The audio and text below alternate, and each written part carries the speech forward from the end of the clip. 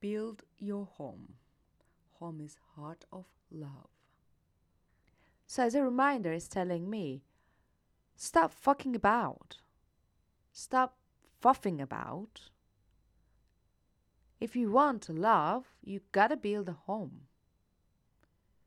Because that's where love grows from. It's the hearth to put your fire in. Put what the things that make you you. The paintings, the carpets, the rugs, the music, the plants, the littles and the bigs. Just spend time in the materials. I've got to have a home first. It says build yours. So it's a building from the thought of it. So what kind of it is? What kind of materials I'd like to use? I quite like polished concrete floors in some of the rooms. I also quite like wooden floors. Definitely rugs. Yeah, good is a very generic concept, isn't it? Um, I love nomadic, tribal, abstract designs. I love just things are being a bit obscure in the design that I can make my own story about it.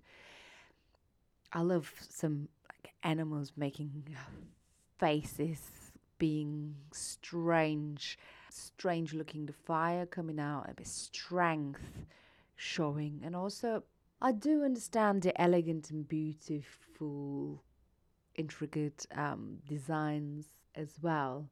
Maybe a combination of all of them, isn't it? The relaxing of the mind is the only way to be more creative. An Oriental room, a Scandinavian or Western room. Oriental room just makes me feel like a room to take opium, a travel for the mind, maybe a wall of some kind of a war scene, a fight, a war scene, the brutal strength of human need to give pain and take pain and get better and survive. A scene of that with a bit a sea in the skies at the back. And another side, I'd love to have flowers, gigantic flowers and small flowers, just flowers alive.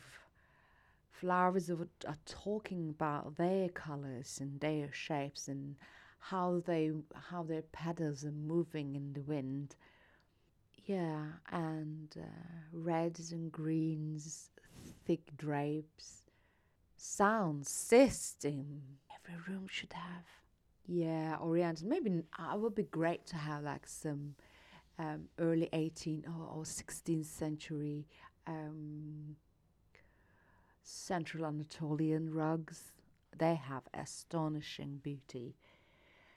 Those kind of rugs are made by illiterate women or the girls who didn't know how to read and write.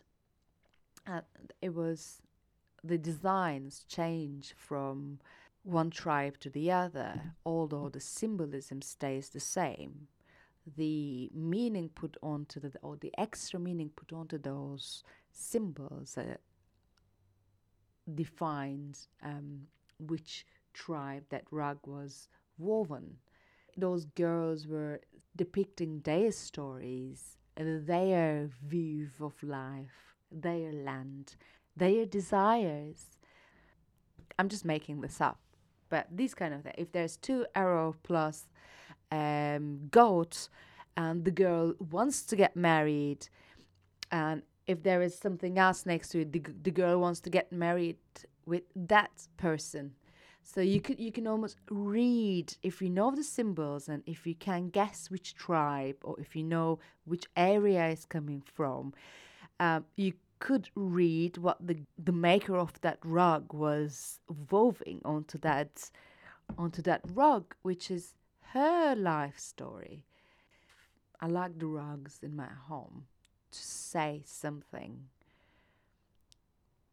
a story of another person, and I love to appreciate time and effort that person is engraving.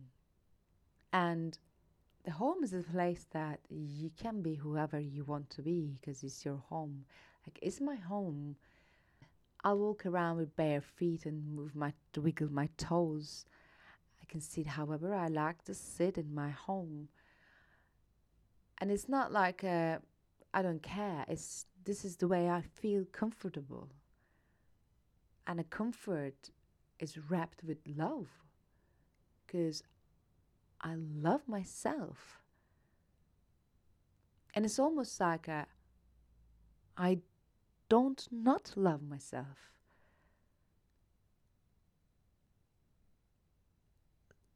So I can sit like this, I can wear that,